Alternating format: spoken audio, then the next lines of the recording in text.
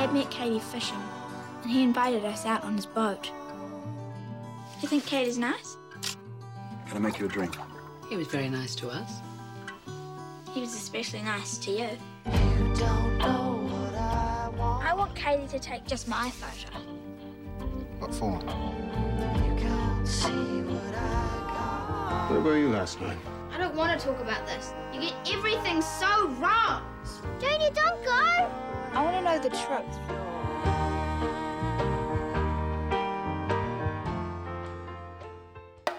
This is the N to Z of film with Andy and Rajeev.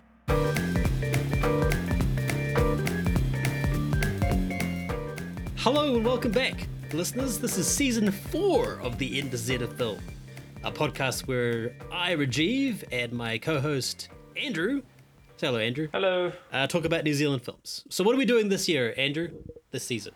This season is season 4. Good Lord, I can't believe we've done 4 seasons of this. Or we've done 3, and it's now the 4th one. This season, though, is subtitled Wanda Wahines. For our international listeners, wahine is the Māori word for woman. So there's where the catchy title comes from. And so we're going to be talking about films with a New Zealand connection with a prominent female creative. I think is probably the best. That's good. Best way to describe it. Yeah. I just want to point out that every single season so far has started with Andrew making up some sort of punny title. And then we go from there. So, but this one's really good. And I think this is a good moment for two men to talk. There will be women guests that are not 2 dudes. So, first up, I guess we have to apologise for the fact that we are 2 dudes doing a podcast dedicated to female creatives in film and TV. Probably not the best start, but that's what we are. So, sorry. Yeah. Well, look, it's a good title, and I'm gonna use it. Damn it. We're diverse. I'm like brown, and you're white, so that's a good start. That's something. There we go. We're 50% diverse, but I think it's a good time to be shining a light on the films of New Zealand female filmmakers, because we've got quite a number of very good lady creatives in New Zealand, and it's an interesting time in the world for this sort of discussion to be happening. That's right. Yeah, I guess it's timely, but it's also the fact that we've been doing this for 3 seasons now, and we've pretty much predominantly talked about male filmmakers. So it's been nice to shine a light on the other side. I mean, our seasons are short, so I guess up front we're probably going to do 10 episodes. So it's only going to be a small sort of sampling, but hopefully it's a good sampling, it's representational of the talent out there. We should probably get into the film. Is that enough of enough of an intro? Yeah, I think so, and we'll keep blabbering on about that sort of thing, I think, in future episodes. And there was an initiative, 52 films by women. I think that was also part of the thing. Yes. So we'll try and do that. It's not 52 films, but it's our it's a season of films. Yeah, it's our contribution to that. Yeah. So the movie this year is the season. The opening film is Rain. Christine Jeff, a New Zealand filmmaker's drama from 2001. It was released in 2001. Here's the synopsis. While on a family vacation in the Mahurangi Peninsula in New Zealand, 13-year-old Janie begins to realise her parents' marriage is on the rocks. I thought that was quite good, on the rocks. Dun, dun, dun. Because there's many rocks in the movie. Yeah, and there's also, they drink a lot of whiskey on ice. So, haha. That's good. I thought that went really well with the punniness of our stuff. It's funny, firstly, in that synopsis, and in various things I read, and Wait. Is that the full synopsis? That's the short one that is on IMDb. If you have another one that you think is better, because it's quite a complex story. This is just 3 lines. There's a lot more going on there. Yeah. I mean, the complexity of the family dynamic is just a small part of it, but it is the catalyst, I guess, to the whole film. So, but firstly, I thought at various reviews I'd read, like New Zealand reviews and writing, they talk about and the behind the scenes things, the Mahurangi Peninsula being a focus, and I was like, oh, I was just watching the film going, it's just the beach somewhere and it's generic so that we can all relate to it. Like, I don't know why the specifics... I don't think it's mentioned anywhere in the film. I guess you'd know it if you'd seen it because New Zealand's a small place and people recognise stuff, but I don't think it's mentioned ever, like the specific location. No, I was definitely watching it and just thinking, oh, this could be just about any beachside batch community in New Zealand, and I don't think it's important where it is specifically, because it's very typical of a certain Kiwi experience, the batch. summer batch.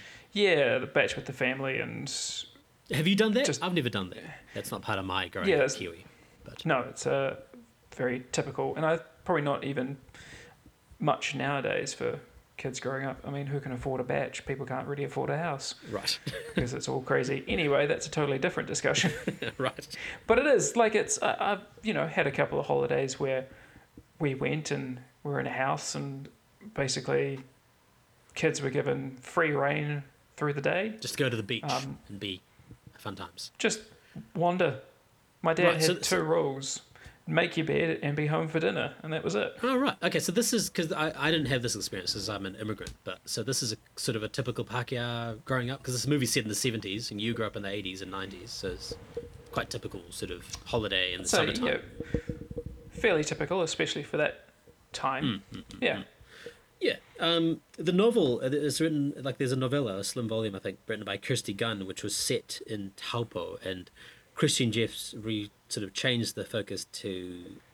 I mean, it was filmed in the Mahurangi Peninsula, which is interesting, but her rationale was, it doesn't matter where it is, but the water is important. It doesn't have to be the sea either. Like, a lot of people, I think, were possibly thinking, oh, it's the sea, that's important because it's deep and whatnot. But just the fact that it's water, so reflective and cleansing. Yeah, there was definitely a lot of water. Yeah. But no rain at all in the movie. I was just, I was trying to think, because at the very, very end, was there a little splash of rain before it all went wrong? But a lot of grey clouds. Yeah, so this is the first time I've rewatched it since seeing it in the cinema. 17 good God years ago? 16 years. Oh, and just 17 years ago. 16? Yeah. And I remember I really, really enjoyed it at the cinema, and I was interested to see if this time if I was going to be identifying with the kids more or identifying with the parents more. Right. And yeah. You're not that young. When you saw it, you were an adult. Well, yeah, but still was closer to a teenager growing up and into the adult world than I was an adult who'd been an adult for a long time. Oh, so what did you feel? Like, I mean, the film is told as Janie's point of view, pretty much. So yes. Also, very typically Kiwi, my partner went to primary school with the actress who plays Janie. With Alicia Fulford-Wierzbicki. Yeah. That's great. So fucking New Zealand. New Zealand. So great. So, yeah. What was the question again? I forgot. Oh, did you relate more with the kids or the adults? It was a question you asked of yourself, so... Yeah. Okay. And I forgot. It's going well so far. Yeah. Welcome back to the NTZ film, everyone. I think it was more split. I identified with both. I think I was just able to see both sides more now. Well, that's really interesting, because I feel like the parents in the story, pretty much every adult in the story, I guess because it's the 70s, talking to my wife about it, are quite neglectful. Like, and sort of... super neglectful. Also, and really broken. Like, and that's why, one, the film is told through the perspective of Janie, so that's the identifier. But two, I feel like I'm more like her. Like, like I'm more curious and less jaded. Like, the adults are all freaking jaded and everything sucks. Oh, yeah. But, I mean, just like... Yeah. I don't know, just like I could identify with the dad sometimes there. Oh yeah, well he's great. I mean, he's also a great actor. So yeah, well, but oh sorry. Yeah, all of the adults, none of them were particularly grown up. No, I mean I think the dad probably the most. I mean he's still neglectful and having a hard time, but he seems like a good dude. Which I guess we could talk about the cast, because that's Alistair Browning, who has been in 2 other films that the NTZ film has discussed previously. He was a small character in Vertical Limit called Ali. We discussed that. I'm not entirely sure which character that was, but he was also the only New Zealand actor in the movie Mr. Merry Christmas, Mr. Lawrence. And it's only small roles in those other films, but I'm glad we finally get to see him in something where he's really acting, and it's great. You know, he's really that scene at the party where he tries to get his wife a drink, and she sort of pretty much ignores him, and he goes back and he looks very sad. He looks so sad. Oh yeah, that was definitely a moment where I was like, yeah, I've been at a party and definitely looked like that. and one of your partners that's ignoring you. Poor Andrew. No, just generally. That sudden turn where you're like, I'm drunk, but I'm not having fun Why anymore. am I here? Yeah. And I guess Alicia Fulford-Wierzbicki, I don't know how to pronounce her name. I'm really sorry if you're listening, people that know her are listening. Your partner was friends with at school. How do you say her name? Alicia? The last name. Yeah, Alicia I got. That's pretty straightforward. Thank you, Andrew. I don't know. She didn't talk of her in her full name. Hey, Alicia Fulford-Wierzbicki, come over here. Yeah. Wierzbicki. She didn't make many other films.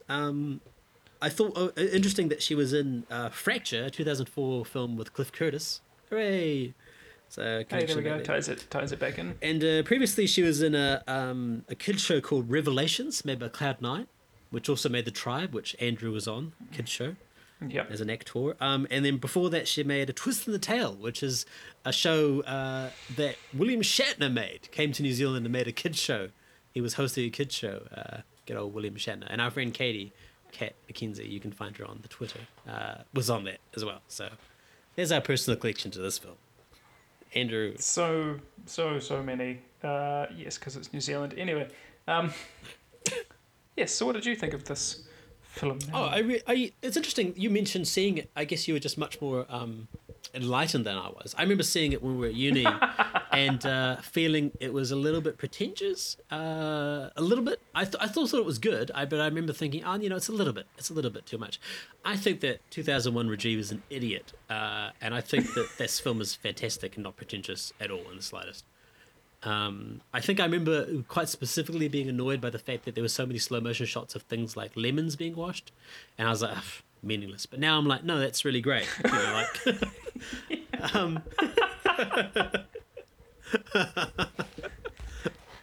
specifically, that's really weird, but sure. Yeah. Specifically, the New York Times. I found a New York Times review that was like, "This is what I feel." I was kind of like, because that sort of mundane stuff, like they're washing the dishes and it slows in slow motion.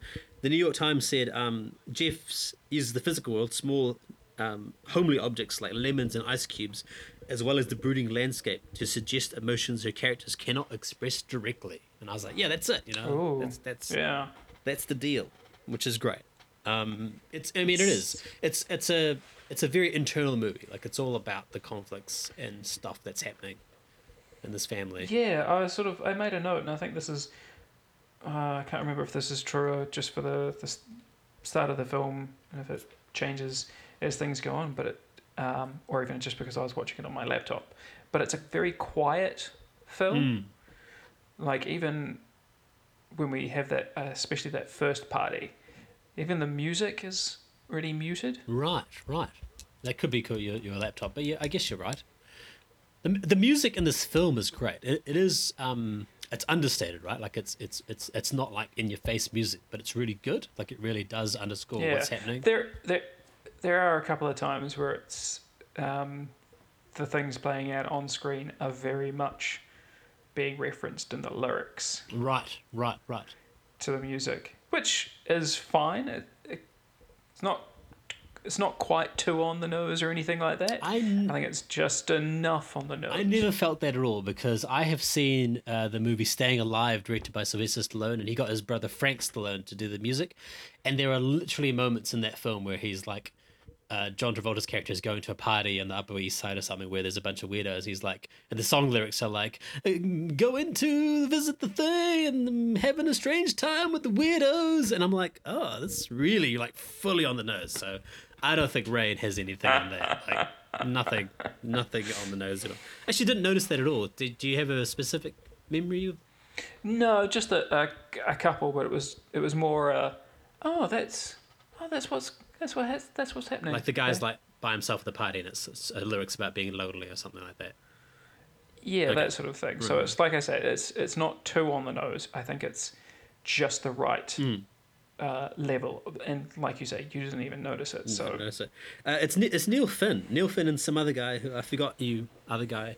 But it's Neil's first, and as far as I could tell, as far as IMDb tells me, his only film score, which is interesting. Oh. He's like had lots of Crowded House and other Neil Finn songs, obviously in lots of movies, but On soundtracks, yeah. But as far as like composing directly for a soundtrack, this seems to be his only one, which is interesting because I thought he did a really great job. Like, you know, I was like, I thought there'd be heaps more going on for. Like Don McGlashan of the Mutton Birds, another New Zealand artist who's done, you know, he did like the Deadlands and lots of other New Zealand scores. He does scores, but Neil Finn does not. And Neil Finn, I don't know enough about music, but he would be considered one of New Zealand's best musicians, I would have thought. Yeah, sure, why not? Sure, why not? It's up there. I think we cannot go any longer without mentioning Sarah Peirse. Yes, I mean, astounding work. I mean, she was also a bit on the podcast previously. She was the mother that was killed at the beginning of Heavenly Creatures. I was about to say, it's a bit, I don't know, funny, sad funny or something, that her two most notable roles is playing mothers that are upstaged by their daughter. Right. Daughters, yeah. I mean, she's been on a lot of Australian TV, like a lot of New Zealanders go off to Australia and be on TV over there. And, yes. and she's in the Mortal Engines coming up, so we don't know. That might be a prominent role. I have no idea. Oh, wow. But yeah, I mean, her work in this, like I was just watching it with my wife, and we are just like, man, she's good. Like, she's great. She should be in more stuff. Like, this scene where she's just like, it's just real subtle, but she's on the reclining chair making her whiskey sours, and she seems so disinterested in the world. So great. Oh my god. So great. And then her showering after she sleeps with Katie, Marton Csokas' character. The black and white shot of her just showering from behind. Great. Just great. I mean, that sort of brings... We'll talk about Marton Csokas because he's amazing, but that brings into the conversation the cinematography, which is John Toon. So those black and white inserts that happen, there's a couple of them, like Janie in the water looking up at the camera. Well, it sort of opens... The film opens with that, doesn't it? Yes. Yeah, it does open with that. Yeah. So it's interesting because the film was, very, like all New Zealand, fully New Zealand funded things. Actually, I don't know who... There might be some foreign funding. There's often foreign funding. Is a limited budget, so they had like 1.8 million in total for the entire movie, and I think that's the reason why the decision was to shoot it on 16mm. It's a cheaper format, but those black and white inserts are 35mm, so that's probably part of the reason they look so cool. They're cool looking things. But John Toon, like that guy is great. I mean, the cinematography is brilliant, and he's worked with Christine Jeffs on a couple of her other films. So Christine Jeffs went off to Hollywood and made Sunshine Cleaning. Before that, she did Sylvia. And Sunshine Cleaning was, according to IMDb at least, is her last film in 2008. That's right. It's a while ago now. Far too long. Far too long. But she's, I looked her up. She's still doing commercials. She's with a company called Xenon, so she directed lots of commercials. That's what she did before she went to feature films, and that's what she's doing now. I imagine feature film industry in general is difficult for independent, non-commercial sort of filmmaker.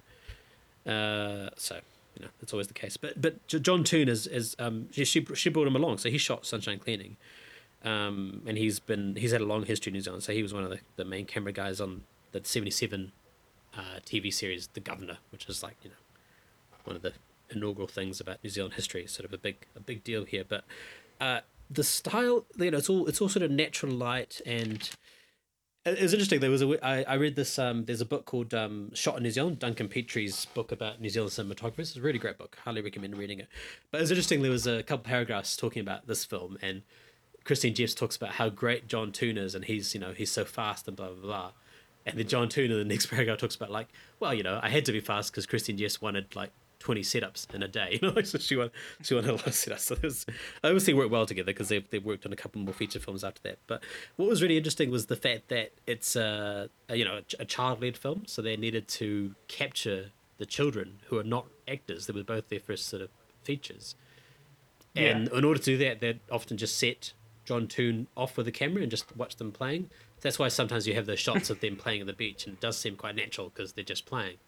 And also there's a shot at the dinner table, they said, where there'd be a fifth place set up at the dinner table, and that would be where John would sit with his camera on his shoulder and film the action. So it seems so natural, because I think a lot of it's just natural stuff. That's a really interesting way of approaching filming with kids. Yeah. Like, especially, first feature films, and just sort of having the person with the camera as a character that they hang out with. Yeah, so they must have gotten to know him pretty well, I guess. He's just hanging about, being cool. But I guess that's what you kind of have to do with kids, right? You can't be like, say this line, say it better. Like it's sort of a faster, more intense. That's the Lucas school of filmmaking. Mm-hmm. And then he mentioned that the slow motion was used to, those inserts, to lengthen important moments and give them more added poignancy. But in addition to that, it's also the heat of the summer, making everything sort of lethargic, and everything's through sort of a drunken haze, because they are drinking a lot in this movie. There's very rarely a time when they don't have a drink. Like, she's even washing the dishes, and she's got a glass of Jim Beam. Yeah. And it made me... it's very good, subtle drunk acting. That's right. There's that scene where she's... From the two parents. Where she's talking to her in the bathroom, Like, when she... Oh my God, it was so... Oh, it was so embarrassing. Talking about her being like becoming a woman, and it's just clearly tipsy. It's great. It's really natural. It's just reminded me of that TV, is it BBC, the British TV series Supersizers? Have you seen that? Where they sort of recreate a period in history and eat the food and sort of live in the way they did. Oh yes. Yeah. Yes. I think one of them was set in the 70s, and there was like, they were just drinking like all the time, like just like nuts drinking. Actually, I think someone also did like a weird thing. Who was it? I read a thing about James Bond, and like if you actually drunk the amount of alcohol Ian Fleming was writing about in his books, you'd just be screwed. Like, you wouldn't be able to function. You'd be in the hospital. Which I think people did back then. So, that's just how they were. Be in the hospital. Right, so Marton Csokas. That's who I wanted to get onto. Well, everyone wants to get onto him in this film. That's for sure. Hey. Well, he's very sexy. A sexy man. Yeah, well, and this is, I think, him coming off Shortland Street, where he had been playing the very nerdy but kind Leonard Dobbs, I think. Dr. Leonard Dobbs. This is back when I used to watch Shortland I was going to Street. ask you, because I have a note written here where on New Zealand On Screen, which is a great website, I have referred to him as the bumbling Mr. Dots. Now, I can't imagine Marton Csokas being bumbling at all. Was he bumbling? It's amazing. Oh, yeah, super. It was, like, really weird. Really? That's so great, because I love him. I think he's great. But he's always menacing. Pretty sure he had glasses on a string. And so, even when he turns up in the Bourne films fighting Matt Damon, I just had in my head that he's got glasses on a string. They're probably just in the drawer at the moment. He's only got home. He hasn't managed to put them on yet.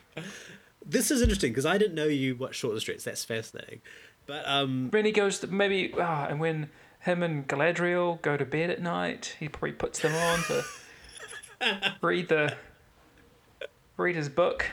Elves wearing glasses. So we're bringing in his other career moments where he plays Celebron, right? And now Celebron.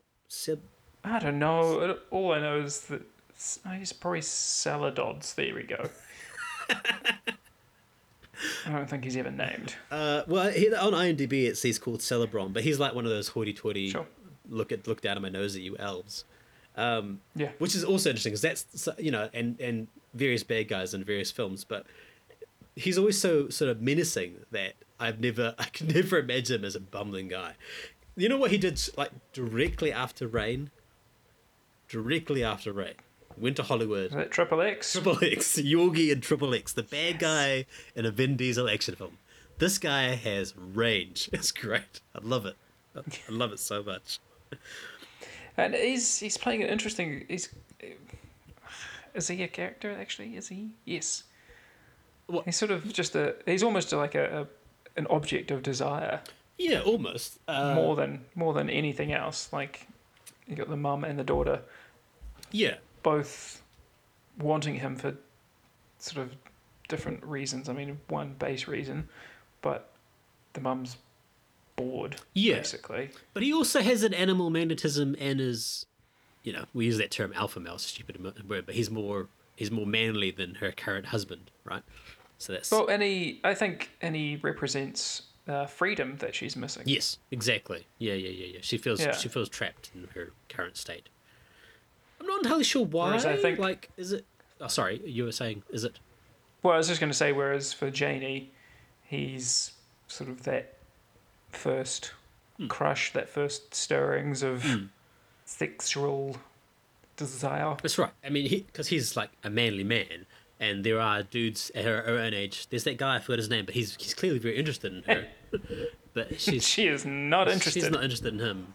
She leads him along quite a lot. And she plays him like a fiddle. She's... Yeah, I know. It's really interesting, the film, exploring with Janie her sort of increasing realization of how much control she can have over men. Over men. Yeah. Yeah. And I think her mum probably looks at her and remembers perhaps when she had that same power and control and is, I don't know, feeling like she doesn't have that anymore. She doesn't have that freedom to just do whatever she wants. It's interesting. Do we ever find out what... I think she's a house mum, but do we ever find out what Alistair Browning's character does for a living? Like, what does he do? That sense of... He says, I built this house for you. He's trying and not doing very well at trying to salvage his marriage because he's also lost as well. But I don't know, like, I'm not entirely sure why she feels so trapped that she needs to have an affair. Like... That's just what people do. It's just what people do. Fair enough. Yeah, that doesn't need to be a big reason. No, I guess behind it or anything like that. It's just, she's probably been with that same guy for 20 years and just felt like doesn't love him anymore, but is still in the relationship because they've got kids. So, and then a handsome, manly man, photographer, and he's like a photographer, so he's got that sort of, he's like an artist. Like, there's something sort of interesting about him. I just wonder if, like, it's not made clear, but I wonder if Alistair Browning's character is like an accountant or something, like, really not interesting. Yeah, probably. It sort of doesn't really matter. It's just what it is, really. It's just what it is. So it's interesting that Janie went off into the woods with Marton Csokas, and it's not shown, but I imagine loses her virginity, or the loss of her, the loss of her innocence. So. Yeah, definitely. Yes, I think that's a good way of putting it because it's not explicit and it doesn't need to be. No, but also watching it again after a decade and a half, you have sort of vague memories of what had happened, but then things play out slightly differently, of course. And yeah, so it played out quite differently to how I remembered it. He's super creepy. Yeah, it was just interesting. Does he come across as creepy before that point? No.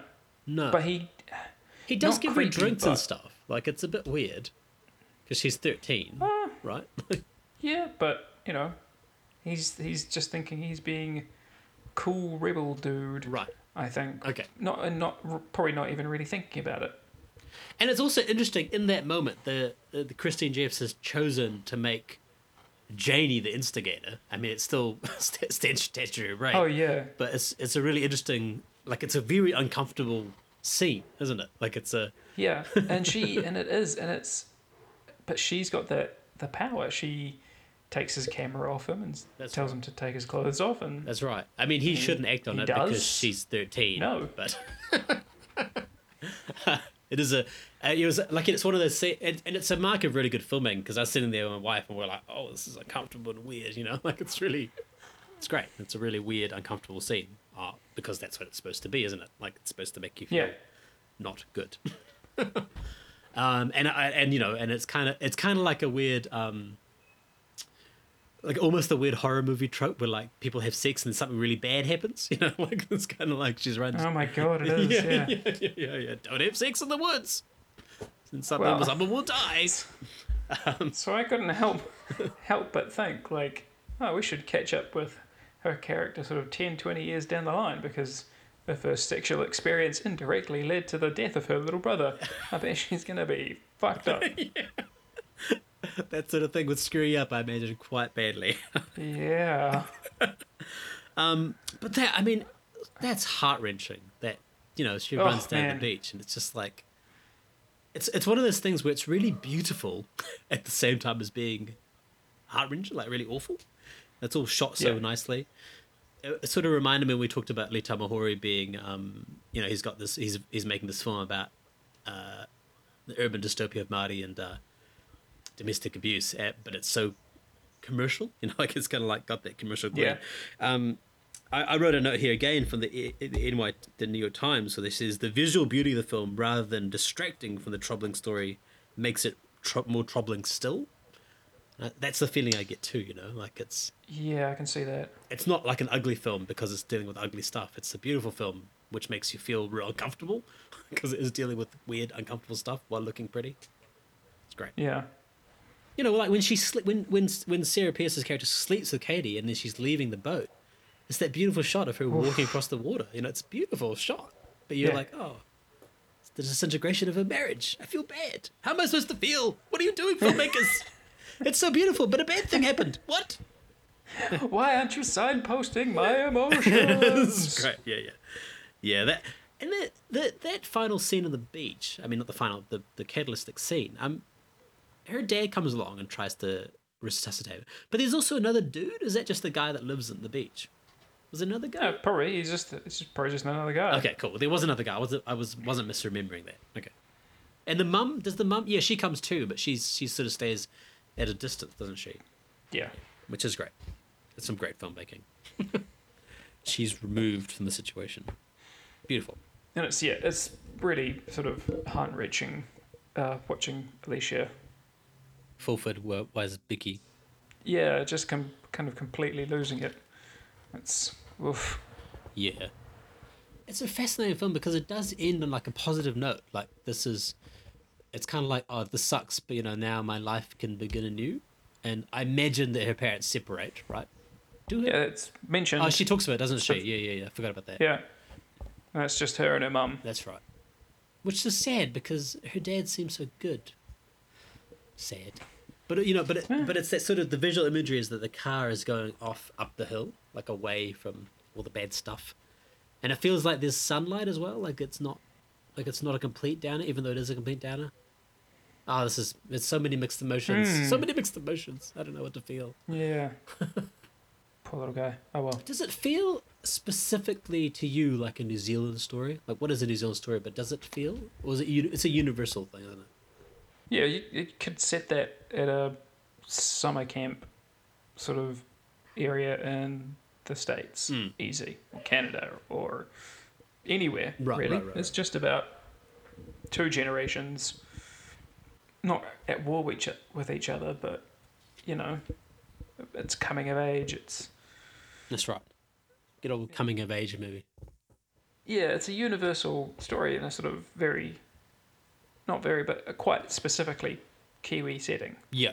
It's interesting, like, I guess because I have the immigrant background, like, I watch it and I don't recognize it as anything familiar, but I understand that that's what it is, because, you know, growing up in New Zealand, you get told all the time, like, the batch, the Kiwi, the this, the that. Yeah. So it's interesting, I have quite a remove from that, but do you feel like, oh, this could be me? I guess in that way, yeah. So it is quite universal. You know, go hang out with your family and for the summer holidays and there's nothing to do and you sort of get on each other's nerves and you just have to go and play in the water and mum and dad get a bit too drunk and it's kind of embarrassing and you meet someone else your own age and maybe you're interested in them and they're not interested in you, or the other way around. And so, is there an uncle mixing horrible cocktails and talking about how great they are? Does that happen? That's a great scene. It's like Tequila Sunrise. That's my favorite. Like, there was a scene that I like was laugh out loud, and I sort of trying to give the context. What does it mean? Like the scene where they're cutting out genitalia and the magazines in the toilet. And they little Aaron That Murphy was so funny. straps the penis to his groin area. That is a very big penis, but it's sort of, I guess, part of the whole sexual awakening thing. It's quite amusing at the same time. Yes, I forgot about that. The rest of the... What magazine is that with such a large man's penis in it? It's amazing. I don't know. Anyway. I just had to, I don't have any notes about it. I just thought it was amusing. I mean, it lends itself really well to the coming of age story, obviously, sexual awakening, but it's just amusing. I feel like, I wonder if how improvised that scene was. Like, was that one of the things where they were like, here's some dirty magazines? I don't know. I think that was probably definitely, I think that was scripted. Yeah. Just the lines. It's very specific. That Willy there. That one. Yeah. That's good. That Willy there. Cool. I think overall, I really enjoy this film. I don't know if enjoy would be the word I would use, because it's kind of a tough watch. It is a tough watch because it's so sad. It's really melancholic. It's quite claustrophobic feeling almost. You sort of feel about as trapped as the characters themselves feel. That's really interesting, considering there's so many shots of the open sea and whatnot. Yeah, you're right. Yeah, but it still still feels that claustrophobia, like you can't escape. Yeah. That's great. But you can't escape your family. Can't escape. I mean, it's just one of those enjoy. I'd watch it again and again. It's just one of those things where it was a film when it finished, we're both sort of sitting there in sort of stunned silence. Like, that was some good. Like, my wife even like she just exclaimed to me, like, that was a really great film. Like, that was a great movie. Yeah. That sort of feeling you get after watching something, which is nice. So. Last season we were rating films cliffs out of cliff. I don't know whether we rate films, but I would just say that this was like a devastating... We can keep rating films out of cliffs. Why not? No, I don't want to do that. But I just think it's a devastating film. Like, it left me thinking, wow, that Christine Jeffs is great, and I really wish she'd make another feature film. I wish she'd come back to New Zealand, like a lot of New Zealand filmmakers. I'll come back to New Zealand and make a new film, like Le Tomahori or whatever. Like, I'd be very keen to see her next feature film. Great. Yeah, well, I mean, I was quite keen to watch Sunshine Cleaning, but I can't seem to find it anywhere online at the moment, which is annoying. God damn, living in a tax haven again. Strikes again. Yeah, it sucks, but whatever. I just want to share one final thing that I learnt about this film. There's a bit of trivia on the IMDb page for this film. Does it include... Apparently... Marton Csokas? No, sorry. No. Okay. Apparently, there is a goof in the film, and it's been spotted. Oh, no. The bottle of Jim Beam that they have has a barcode on it, and this barcode did not actually come into use until 1973, and not onto this product until 1974, and the film's set in 1972, so... Fuck that guy, man. Seriously.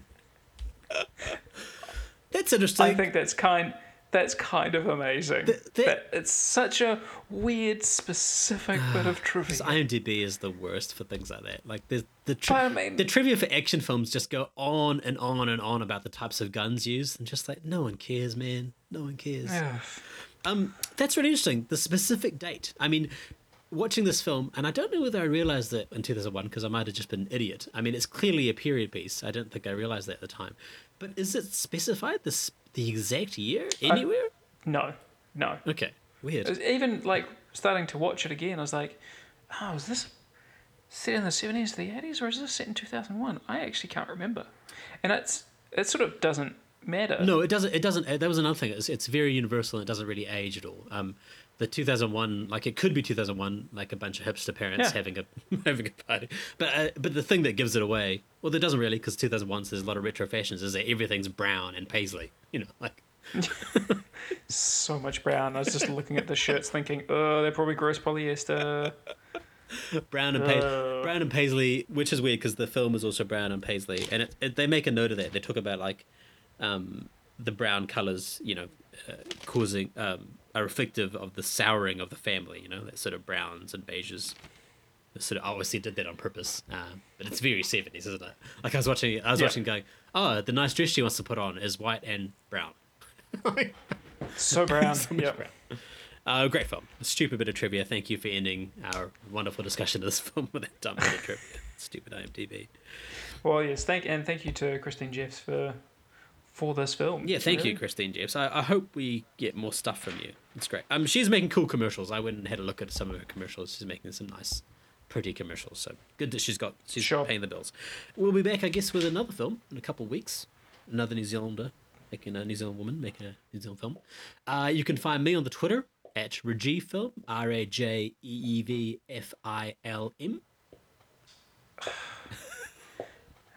You want me to say it, don't you? What? Damn it. What do you want to say? Yeah, that old. You can also. I'm on the Twitter and stuff, and it's at AndyJames_Inc. I just every single episode I know I say I'm probably gonna delete my Twitter. I'm just very close to deleting my Twitter. Too much negativity. I love it. Yeah, I just don't. I love the trolls. I hate it. Where are the trolls? I hate it. You can also find the podcast on Twitter at NTZOF. That's NTZOF, NTZOF. Please rate and review wherever you listen, iTunes and stuff. It does help. It's always good to get the numbers up. And much appreciated. Always much appreciated. And, feel free to add us, especially Andy. Andy loves being added on everything. He's on the Facebook and all that. He's on Instagram as well. All that stuff. Great. Thank you for listening. And on the movie one as well. Letterboxd. We're all on I use that. That's good. That's good. That's nice. Yeah. Okay. We'll be back soon with another film. We haven't quite decided what it's going to be, but they're all going to be women filmmakers, which is exciting for us. I'm very excited about this. And it's going to be a great film is what it is. That's what we know. Okay. Catch you soon.